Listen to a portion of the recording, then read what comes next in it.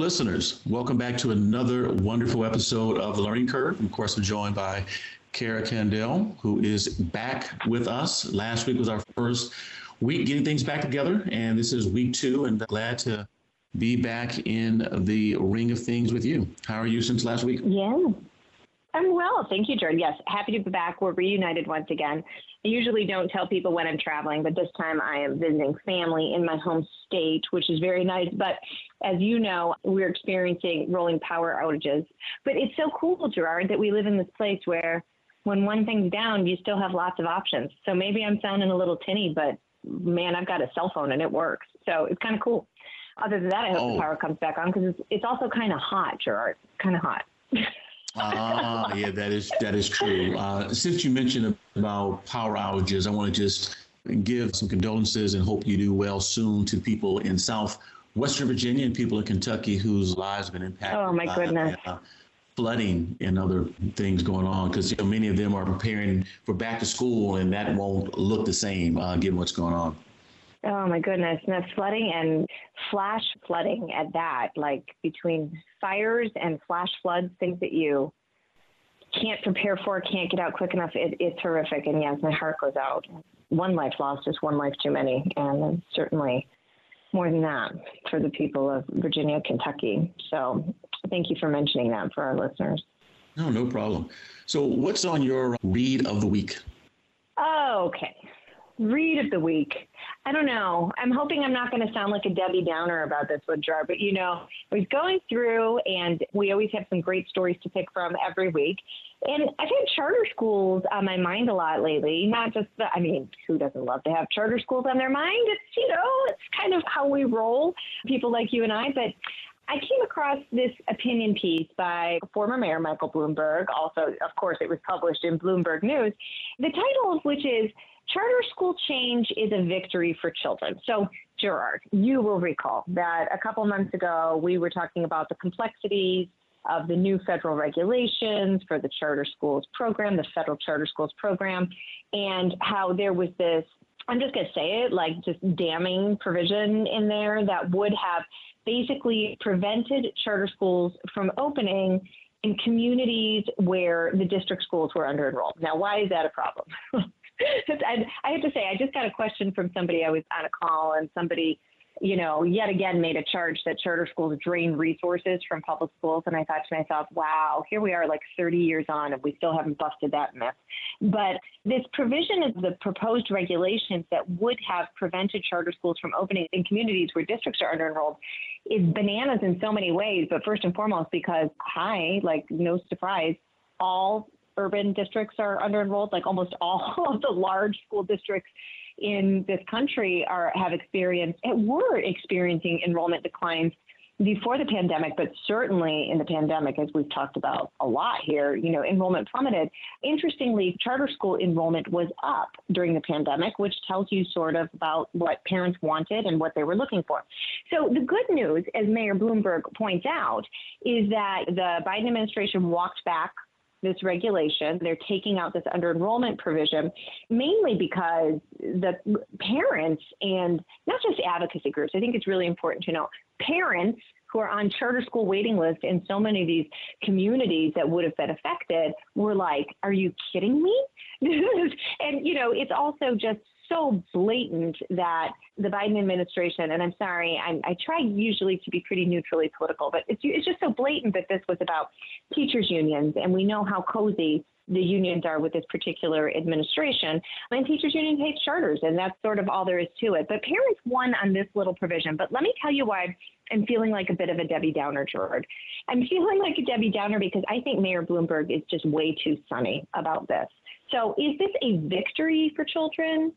I don't know. I mean, the fact that, this one little obscure regulation that, it could have definitely taken away some seats, but it's not changing the overall, A, federal hostility towards charter schools, and B, hostility at the state level towards charter schools, especially when these are schools that we know so many of them are really effective for kids. And as I just said, so many of them have long waiting lists that parents and kids are trying to get entrance to these schools. So it just got me thinking, I think sometimes we we say, okay, we won this little battle and we take it off the list. But the federal charter schools program, that's just one little part of it. And Nina Reitz, our friend who's been on the show a couple of times, was quoted in this article as saying, we still need a little bit of time, not this article, but a separate one. We still need a little bit of time to see what the rest of the charter school program regulations are going to look like. Now, as a reminder to listeners, the federal charter schools program has traditionally been very important to charter schools because it helps them with startup funds. Now, why do charter schools get startup funds? Well, because states don't fund charters equally. They certainly don't fund charter facilities equally. And here's news. If you don't have access to a building, you can't have a school for kids. Well, you can, but traditionally you couldn't have. So we're seeing more and more charters innovate in these ways, but it's a long road, right? And so it just got me to thinking, Gerard, should we as people who care about these schools be really happy that this one little provision was repealed? Maybe, but we certainly shouldn't sit back on our heels and say, okay, the good work is done. And it's got me thinking a lot about how much attention we pay to federal programs and how much stock we put in federal programs, when for my money, Gerard, we should really be working a lot harder than we currently are at the state level. And what do I mean by that? I mean that we should be working hard in a time when charters have, they're experiencing a lot of headwinds. Those who don't like charters, as I said at the outset, have really made a lot of these anti-charter myths stick in the American public imagination, except, of course, with those who have used and experienced charters. And I think we need to focus on a couple things. Number one, I think we need to focus on establishing multiple authorizers, especially in states where school districts are the ones that are authorizing charters, because we know that not all, but a lot of the time, school districts can be very hostile charter authorizers, and they don't give charter schools the flexibilities that they need. The other thing I'm thinking about is that we need to be working much harder at the state level as advocates for charter schools to make these schools not so dependent on federal programs. So what does that mean? That means changing the laws around how charters are funded. That means ensuring that states are giving charter schools not only equal access to facilities how many stories have you and I heard, Gerard, of empty public school district buildings, but nobody will share the empty buildings with a charter that has kids on a waiting list, right? We need to be thinking about these things, and we need to think about helping states fund charter facilities themselves. The federal government, charter schools grew out of the states. States are supposed to be laboratories for change and innovation.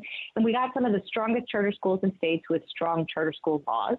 And I think we need to go back to that model. I think that, charter schools were barely on federal radar until the Obama administration really highlighted them as a success and incented states with Race to the Top to establish more charter schools. And here we are with President Obama's VP seemingly working with the rest of his administration to kill charters. So I think let's not get too excited. I'm happy that Mayor Bloomberg is excited, but the work is not done, Gerard. And so I was left feeling feisty by this story of the week, feeling feisty and thinking about mobilizing for more change at the state level. What do you think? Well, I would say you're more feisty, Frida, than Debbie Downer on this issue, because you laid out a strong case why we should be glad but not thankful in the big picture. Really not much more than I can add to it, because you hit all the right points. Something that you reminded me of is how many parents are on the waiting list to get into charter schools. Not ones that are trying to, per se, just open, ones that have been open for years. They're waiting to get on. And so, that's just a good reminder. And I'm also taken back, like you, about how many times are we going to decide to treat charter schools differently?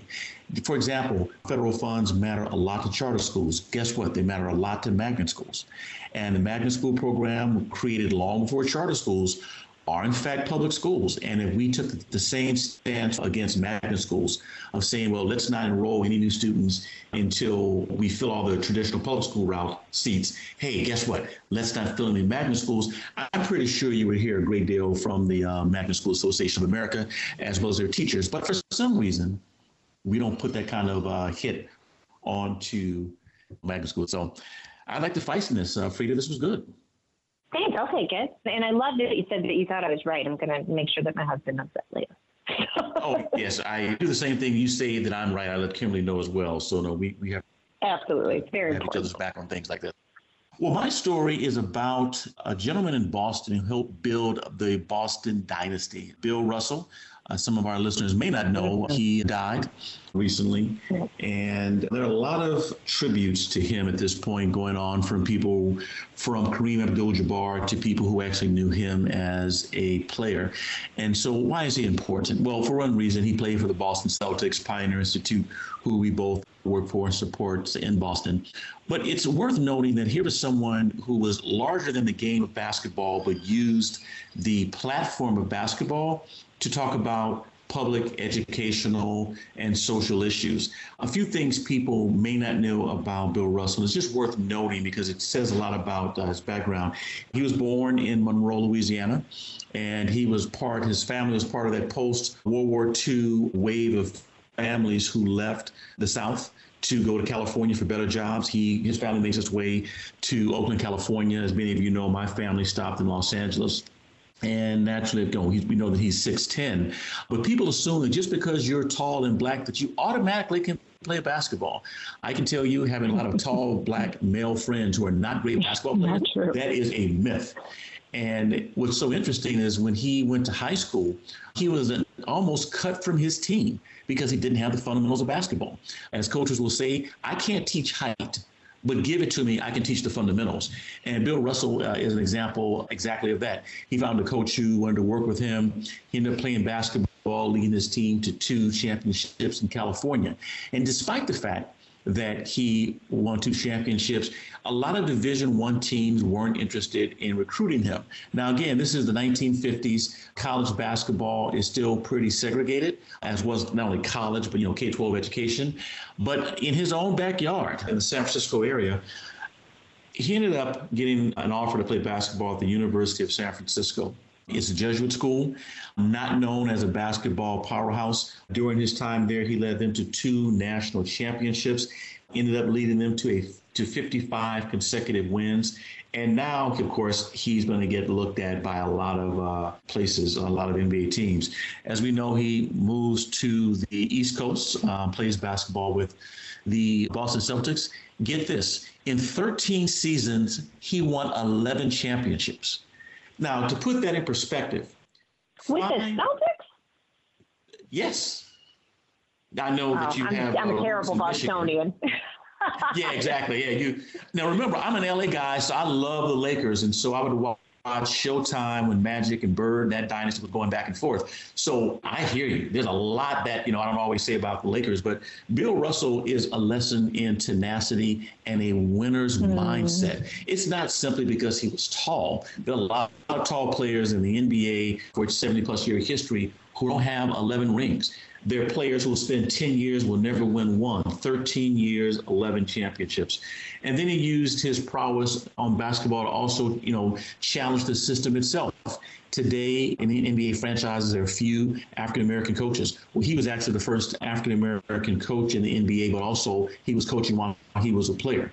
He used his understanding of Black history and about social movements and his own story of growing up in the segregated South, going to California and making a move to talk about the importance of talking about history. He was at the University of San Francisco at a time that there were a lot of social movements in the city. Many people may not know that San Francisco State University and Harvard University were the first 2 universities to actually offer a course in African American studies. Well, some of the people, in fact, who were working on that were people who were part of Bill Russell's Bay Area cohort of people who simply talked about the importance of teaching Black history. And at a point in American history right now where in some states that may be looked upon as critical race theory, he used that to talk about Black history and American history in general. Lastly, the NBA thought enough about him to name its MVP award for the NBA champions after Bill Russell. And so a number of players, moving forward, latest one, our friend from the Warriors, Stephen Curry, who won. So just worth mentioning somebody who played basketball, was larger than basketball, but had an imprint on the management and the style of basketball.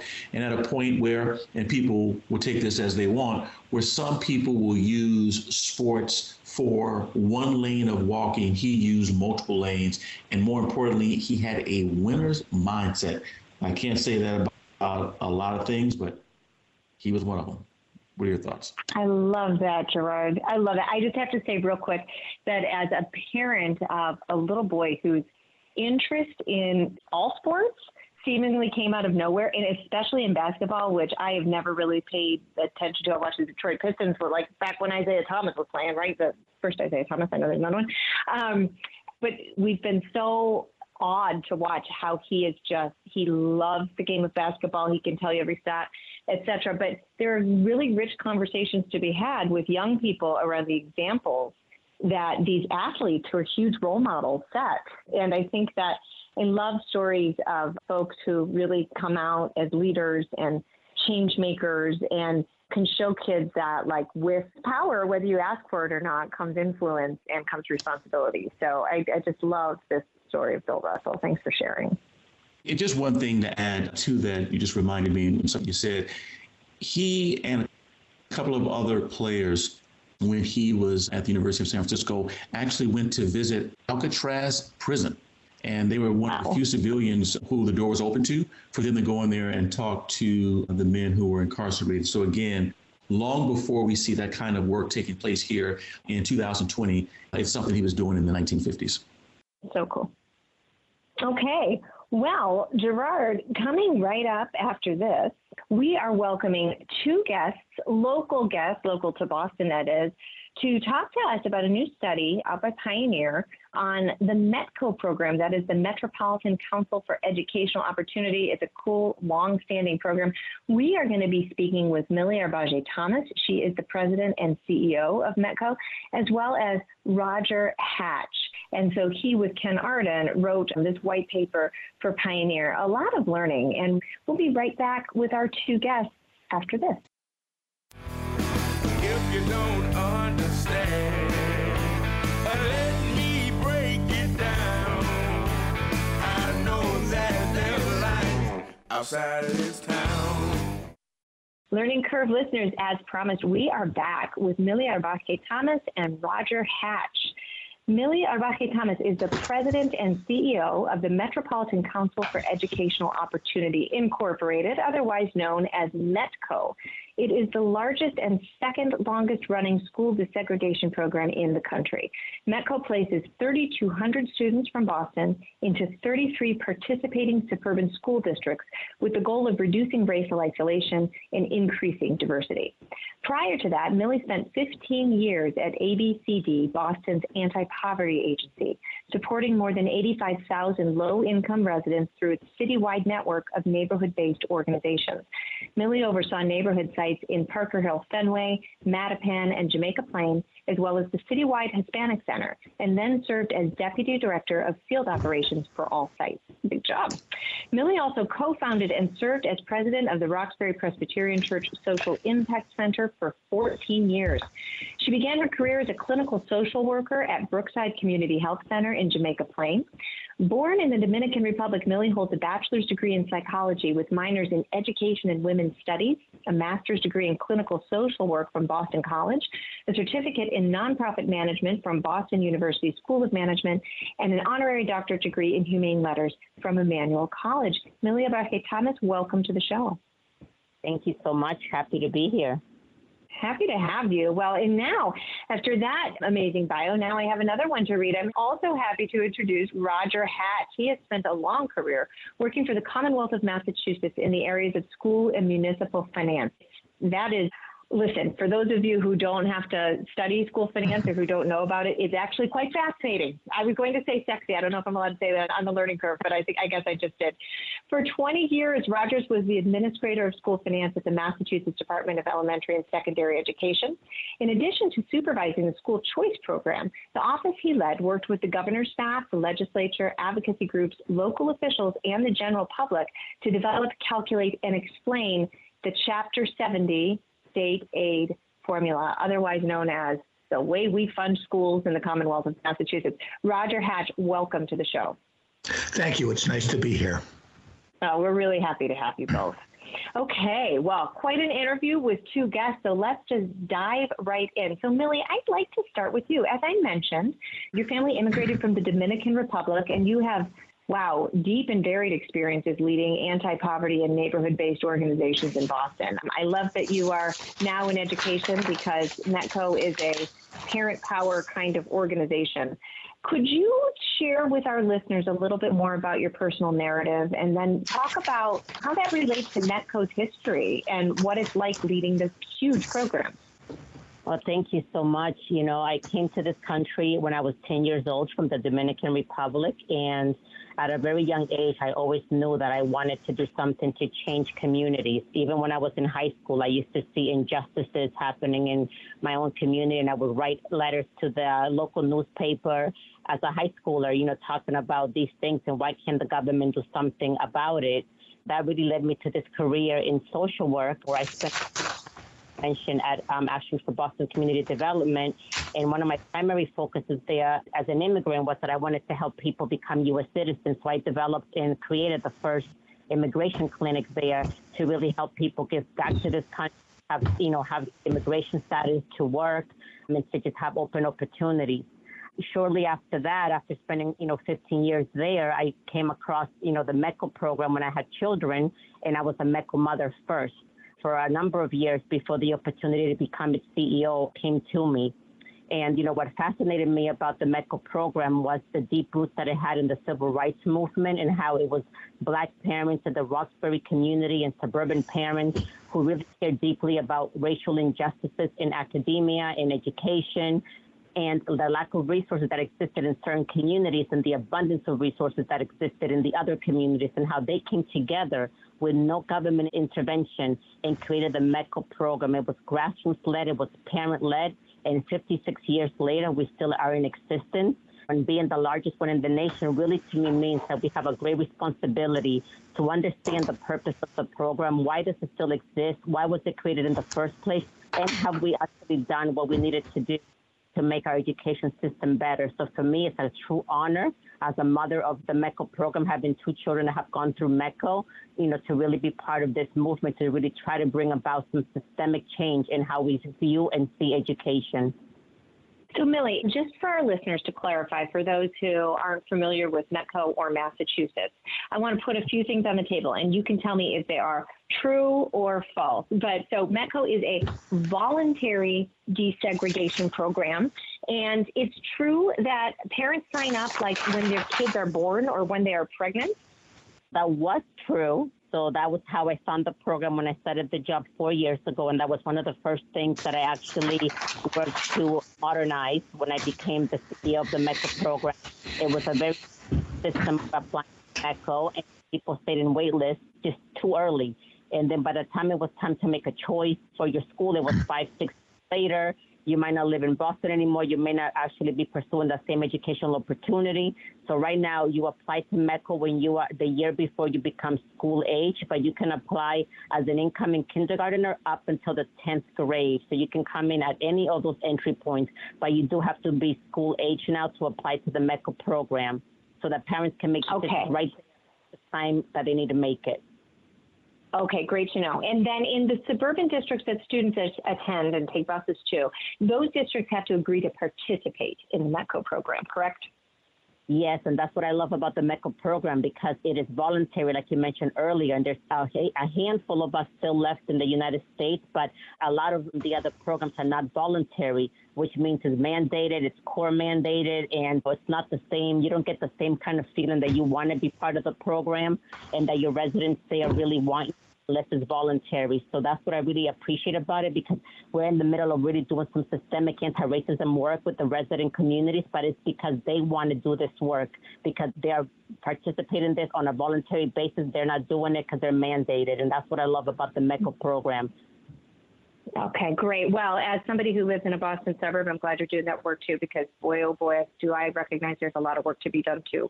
So before we hand this over to Gerard, who I know has some questions for Roger, can you give us a sense of what a METCO student's sort of like daily or weekly schedule is like? Because a lot of people would say, isn't it awful? I think these kids get up and get on buses really early and they're going to these districts, and are they getting the same treatment in the suburban districts that they would if they had stayed closer to home in their neighborhood school? Are they treated differently than the other kids in the schools that they attend? Can you talk a little bit about these things? Yeah, so, definitely the way that I would describe it is that it is a challenging process in general to be a METCO student, but it also has incredible rewards. I mean, it's challenging because you have to get up very early in the morning. like by 4 or 5 o'clock in the morning. In some cases, you have to be almost ready to start heading out the door by 5:30 in the morning to catch that bus right before 6 o'clock, and commute for an hour to an hour and a half sometimes each way. Sometimes because of transportation constraints, you may not be able to participate on everything that you want to participate in, because the last bus may leave at a certain time, but a practice for that team may go longer. Maybe your parent can't go there and pick you up that late. So I've seen, barriers to these type of access to activities. So that is a challenge. But, I think our districts are actually working very hard right now to recognize that. In the last 4 years, we have been receiving METCO state legislative increases in our funding, and we have been telling people that we have been telling our districts to really dedicate it to transportation and have more additional late busing and other alternative ways to kind of get around. And again, because it's voluntary, we also have a lot of suburban Friends of METCO groups that actually volunteer to do rides as well. But that is one of the challenges, and also being sometimes one of the only ones in the classroom that looks like you, and really trying to find that affinity space is sometimes challenging, and not being able to stay there to build those long-term friendships. It's something that I've seen in my own children sometimes, that, they can't stay behind and do that play date or do that impromptu, let's continue to hang out because you got to get back home to Boston. But in the flip side, that are incredible because you're coming out of this with a real opportunity to have an excellent education. You're being exposed to what the real world looks like, and you have that sense of confidence as a person of color that you can walk into white spaces and be familiar with that space and feel like you can navigate through that. And that's something that you often hear from our alumni, that it opened up doors in corporate America, in fields of government, where they really felt like they're in a new space for the first time. So it does bring that sense of confidence. It opens up opportunities for success. And also just the understanding that this brings both ways to both urban and suburban people to really understand each other and each other's differences, not from a book, not from the media, but from each other's authentic relationships. Amazing. Millie, real quick before we hand it over to Roger and Gerard, can you tell us, we've talked extensively on the show about some of the troubles Boston Public Schools are experiencing. So tell us really quickly, what do the outcomes for METCO students look like in comparison to where they would have attended to their peers in Boston Public Schools? Yeah, definitely the comparison is that our METCO students are graduating at a higher graduation rate than their counterparts of similar demographics in Boston. And another major surprise, it's even at higher graduation rates than the state average. And the majority of our METCO students, over 90% go on to college, also a higher rate than their counterparts in Boston of similar demographics. Thank you. So, Roger, Millie mentioned a few things about funding. You and Dr. Ken Arden recently co-authored a paper published by Pioneer, and it's called or titled METCO Funding, Understanding Massachusetts Voluntary School Desegregation Program. Could you summarize some of the main findings from the paper and also talk about financial lessons that lawmakers in Massachusetts and other states could learn about complex funding models for schools? Certainly. I think one of the main findings is more a reminder that this program has been in existence for 56 years, and it just keeps chugging along. It keeps doing its thing, and there's a lot to be said for that stability. It serves about the same number of kids every year, about 3,000 plus, and the same districts are involved. So I think the issue, and one of the reasons that we wrote this paper, was there's a lot of misunderstanding about the finances. And so we found that in fiscal 20, the average METCO grant, so there are two really main streams of funding. There's the METCO grants from the state. It's a state appropriation. And then also a state appropriation is the Chapter 70 state aid program, which is the state's big funding formula that gives out $5 billion to the 318 school districts around the state. So the districts on the average, the METCO districts, of which there are 37, receive $6,759 per pupil. That's the median amount from the grant. So it's a sizable amount of money. And from Chapter 70, not quite as much. Chapter 70 is an equity-based formula, which means if you're a wealthier district, you're not going to get as much as one of the poorer districts in the state. So on average, these METCO districts, which tend to be wealthier, receive $1,976 in Chapter 78 in fiscal 21. So that adds up to a total of $8,773 for the typical METCO district. That's a significant amount of funding, but it doesn't pay the full cost. Typically, these districts are spending well into the high teens or even into the 20,000 range. It ranges from 12,717 in Melrose all the way up to 27,000 plus in Weston. It's not covering the full cost. And one of the complaints that sometimes we hear is from finance committees and even school committees and selectmen in the towns who say, well, if this is a state program, then why shouldn't the state be funding the full freight? That's a bridge too far, because in those districts, local money is supporting the majority of their school funding. And so really local money is funding a share of the cost of what it takes to educate a METCO student as well. The METCO students are treated just like residents in the formula. Another concern that is sometimes raised is that Boston is losing a lot of money because the METCO kids are no longer being counted in its formula. Well, they're no longer being counted in their formula. That's true. They're not paying anything for them.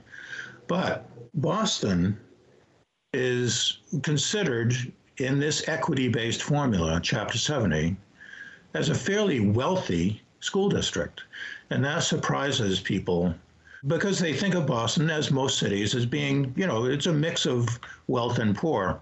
The fact is the formula, which looks at property value and looks at residential income, finds, and this is a consistent finding year after year after year, Boston is right up there among the wealthiest districts in the state.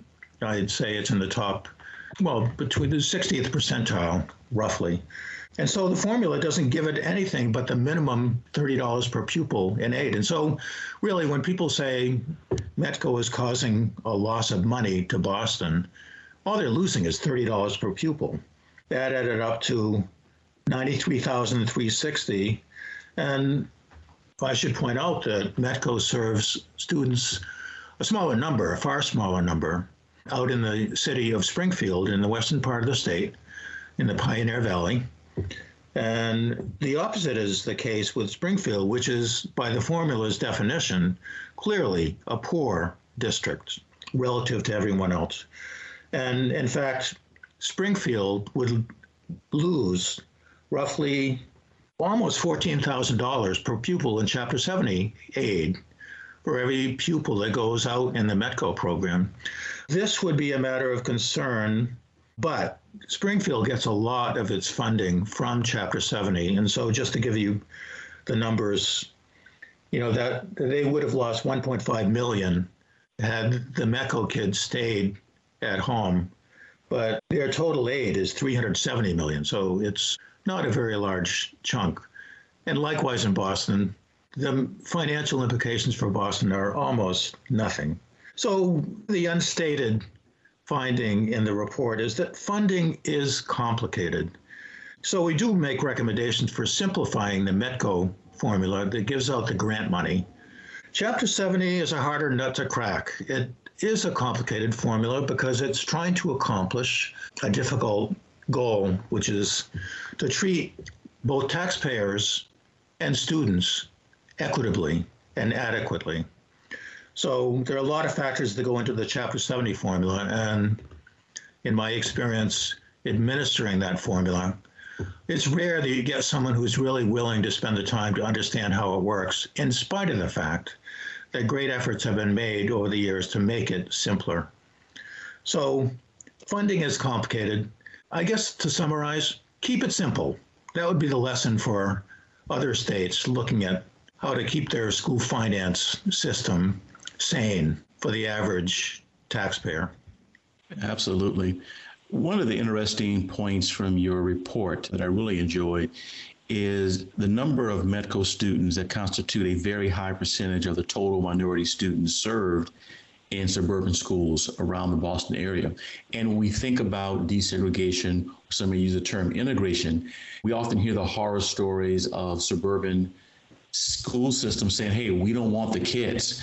Well, here's one example where they've opened up their arms and yes, we want the kids to come in. How do you respond to critics who say, well, the only reason they want those children is because of the money? It's not really for the outcomes. It's not really to help families. It's just the money. You buy that critique? Not totally. I think the programmatic benefits of the program are something that almost all the districts place a great value in.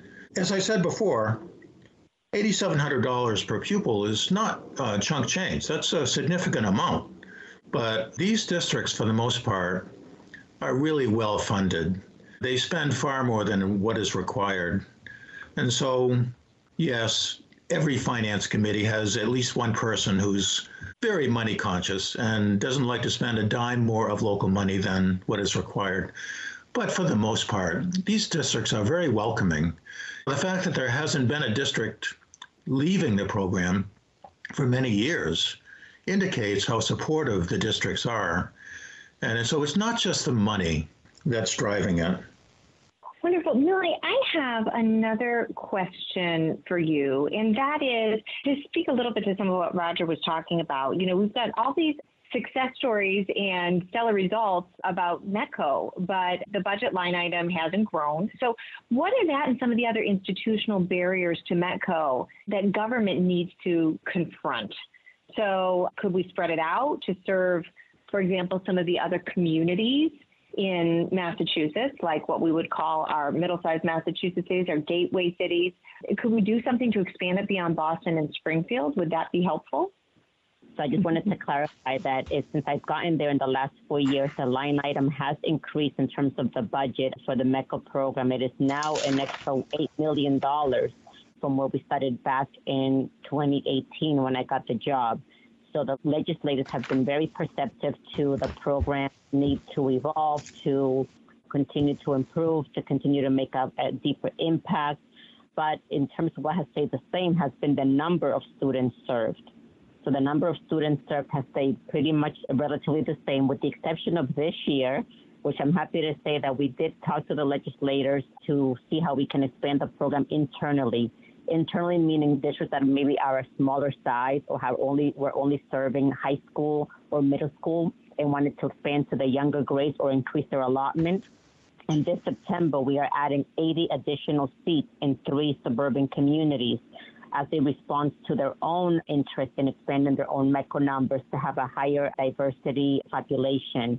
In terms of expanding outside of our communities, we have began discussions around that with districts who actually have reached out to us. So after George Floyd's murder, we had at least over 10 communities reach out to me asking about the METCO program. And these interests came from both school committee members, resident members, and superintendents who said, how could I be part of METCO? And I think this is also similar to when the program last expanded in large numbers, which is after Martin Luther King was assassinated. That is when the METCO program actually doubled its size. And similarly today, people are saying and they're feeling that civic duty, that the racial justice movement in this country, and they want to figure out what they can do to make their communities better. And can METCO be that solution? So we have a number of districts who have reached out right now, but in order for that to happen, it would also have to take more money. We would not want to take our existing funding dollars and spread it around to more communities. We would want to talk to the legislators from those communities and see how the METCO grant can increase even further to accommodate an expansion of a new community. But I do believe that is a place that we need to go. That is one of my desires before I leave the METCO program as its current leader, to leave the program at least expanded to newer communities. And, there's so many ways that we can look at this, not only communities that are close to existing ones that, already provide transportation routes along that way, and we already go to those nearby towns. It could also mean what we're doing now, expanding the numbers are communities that could use more diversity, where maybe the METCO numbers are not as large and the impact is not as visible, or even looking at, something such as Springfield, another community where we can have another hub with an urban city such as Lawrence, such as Brockton, sending kids to other nearby communities, also reducing the amount of commute that is happening right now. Because right now we're commuting to the North Shore, and we're also commuting to the South Shore. So perhaps a closer hub might also help alleviate that commute. So those are things that I definitely would love to see happen. And I think this is a reason why METCO is still here. I don't think we've gotten it completely right in terms of how we're doing this business as usual. I think we have to look at how to prepare communities to come into the METCO family by doing some racial equity work and assessments to really ensure that our teachers are being trained and that we're looking at curriculum, we're looking at discipline, and we're looking at access to courses before our students enroll in a new community so that we can maybe get it a little bit better than how we did it back in the days, which was just raise your hand, you're interested. Wonderful. Well, it's really heartening to hear that such a long-standing, historically impactful program continues to innovate under your leadership. So, Millie Arbaje-Thomas and Roger Hatch, thank you so much for spending this time with us today. I know that Massachusetts listeners and those in other states are really going to benefit from having learned more about this wonderful program. Thanks so much for your time. Thank you. Thank you for having me.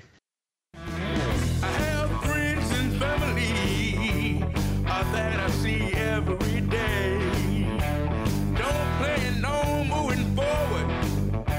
Stuck in the same old. So my tweet of the week comes from a Citizen Stewart. Many of you know him as Chris Stewart. It's from August 1st, and it's a reply to a video that he looked at about the Coleman Report.